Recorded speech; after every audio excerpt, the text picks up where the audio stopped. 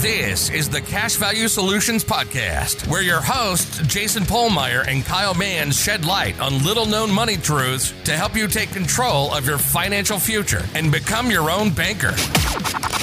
Subscribe, rate, and review the show, and check us out at cashvaluesolutions.com. Hey everyone, welcome back to the Cash Value Solutions Podcast this week. Kyle, can you lead off with the topic? So this week we're going to be talking about expanding the system, when you should do it, why you should do it, and how you should do it. Yeah, and in our prelude, leading up to this, I think that we wanted to start off by addressing a problem, and when it seems like you may need to expand, but if things would have been done differently to start with, you may not be in this situation. Yeah, I mean, like people we've talked to, they're told by other agents that, with the design of the policy, they have them paying in for a few years, like a lot of premium, let's say, $30,000 of premium. And then year 4, 5, or 6, it gets reduced down to half or less than half of that. And then, that's the time to expand the system. Well, is that really right? I don't think so. And reason being is because it could have been done differently. You could have set it up, or you could have set up a policy to continue paying in $30,000 for a long period of time if you want to. I mean, 20, 30, 40 years if you want to. Yeah, so we kind of think that's like not the right way to expand the system, or the setup for that is not correct, but we do. Yeah, like initially something was just wrong, and it's forced.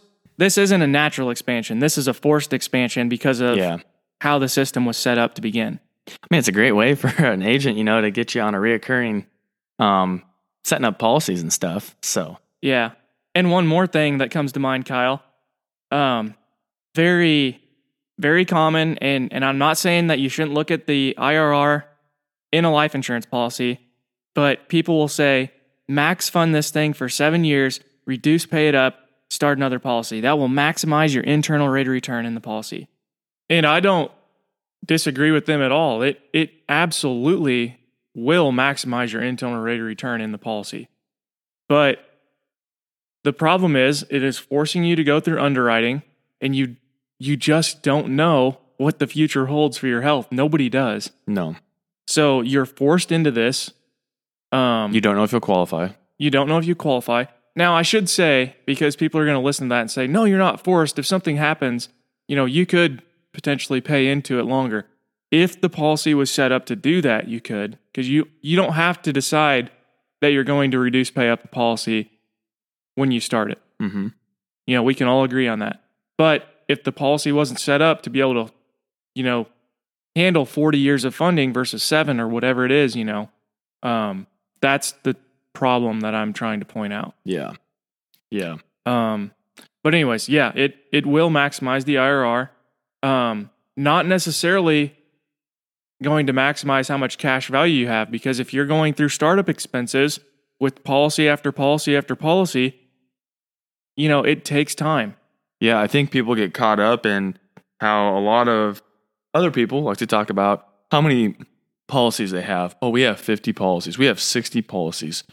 Well, so people think the more policies you have, the better it is. And, I need a policy for this specific thing and this specific thing. It's like, the number of policies does not matter. It's all about how much cash value you have, how much total premium you can pay. I will tell you that, one huge policy is going to be much better for you and more efficient than, 10 smaller ones that add up to that. Yeah. So that's 10 little, that's startup costs for 10 different policies versus, one initial startup cost. Kyle, would you rather manage 70 small policies or one large policy? Oh, man. The one large one, and it's simple, and we realize that, we tell people that you should start where you're comfortable. We're just trying to make a point here. Yeah. That, there's a balance to be had. Definitely. So, these are just things that we think about. And so, I guess, we've talked about why or what is not the correct way to think about expanding the system. So what would you say is the right way to think about it? Well, let's go back to your $30,000 example. But now, instead of saying that this policy was designed, to cut the premium in half, at an early point in time, let's say year 5, Let's say that this thing was designed, this is a 25-year-old. This thing was designed to pay in that $30,000 for 40 years. Mm-hmm. And they can continue to pay the base premium after that, but maybe they can't pay the entire PUA anymore. Mm-hmm. And now, they're at year 5, and it's just like, hey, guys, I got money building up in my account.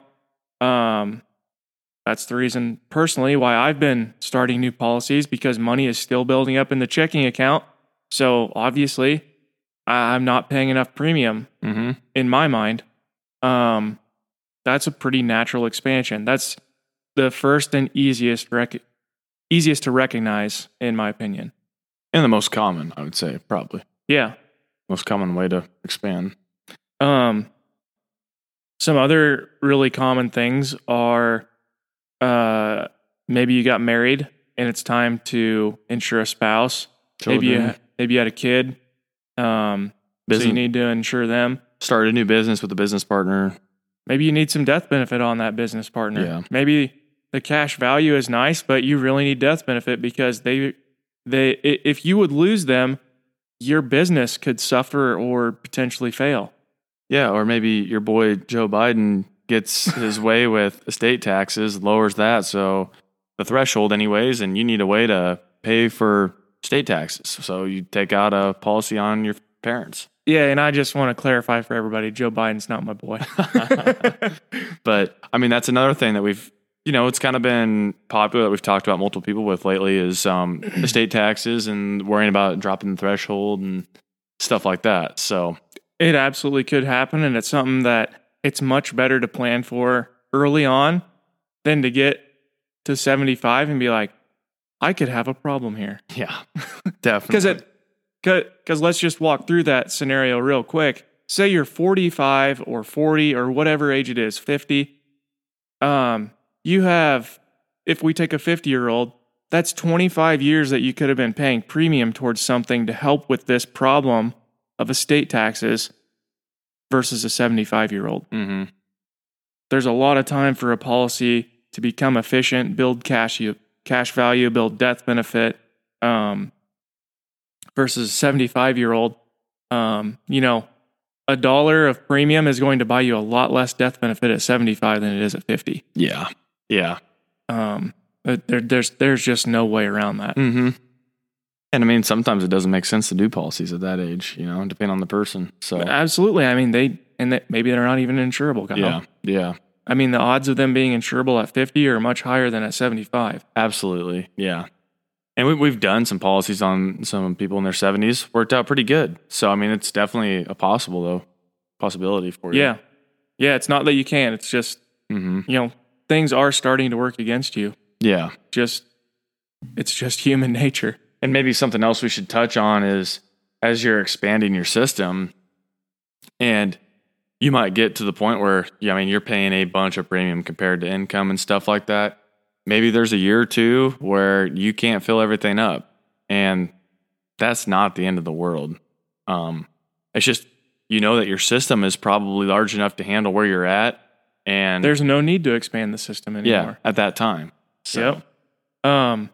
And that's where it's nice to have, with policies that we design with PUA riders on them, you typically are not required to pay in that full amount. No. You can also bounce up and down and potentially catch up on previous years. All that stuff just adds a lot of flexibility into the system to be able to allow you to expand. But if there's ever a time where you've expanded to meet your needs and you can't fill it, you aren't obligated to still somehow have to come up with the money. Yeah. Yeah. If you have a $40,000 premium, I mean, you're not obligated. The way we design policies, you're not obligated to pay all that. No. So, could be half, could be less than half, so. Yeah. Just depends on the person, the situation, the company. Yeah. So I don't know. I think this is an important topic though. Everybody's always wondering, when should I start another policy? And I mean, yeah, when you have more cash laying around and you have nothing to do with it and it's just, sitting in the bank account, it's probably time to consider. Absolutely.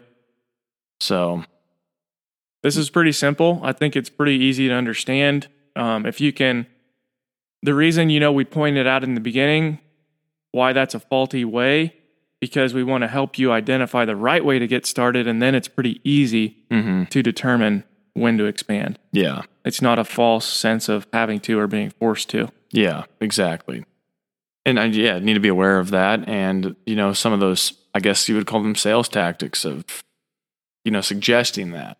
Yeah. So, and in certain situations, it may have been the best possible design as well. Sure. We're not hating on a specific design per se, but for most people in that situation, it doesn't make a lot of sense. But if you have like lump sums of cash that you do not see, coming to you after a certain period, then, definitely paying in a lot of money, for 4, 5, 6 years, that can make sense, and then dropping down. So, yeah, definitely.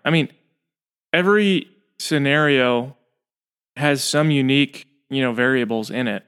But just in general, that's probably not the best way to go about things. Yeah. So, yep. Anyways, I think that covers everything that I have on expanding the system. Kyle, do you want to add anything else? No, I think we got this topic covered good. If you guys have any questions, reach out to us, and we'll be back next week with a new podcast. All right. See you guys. This was the Cash Value Solutions Podcast. Remember to subscribe, rate, and review the show. Check us out at cashvaluesolutions.com. And don't forget to tune in next week.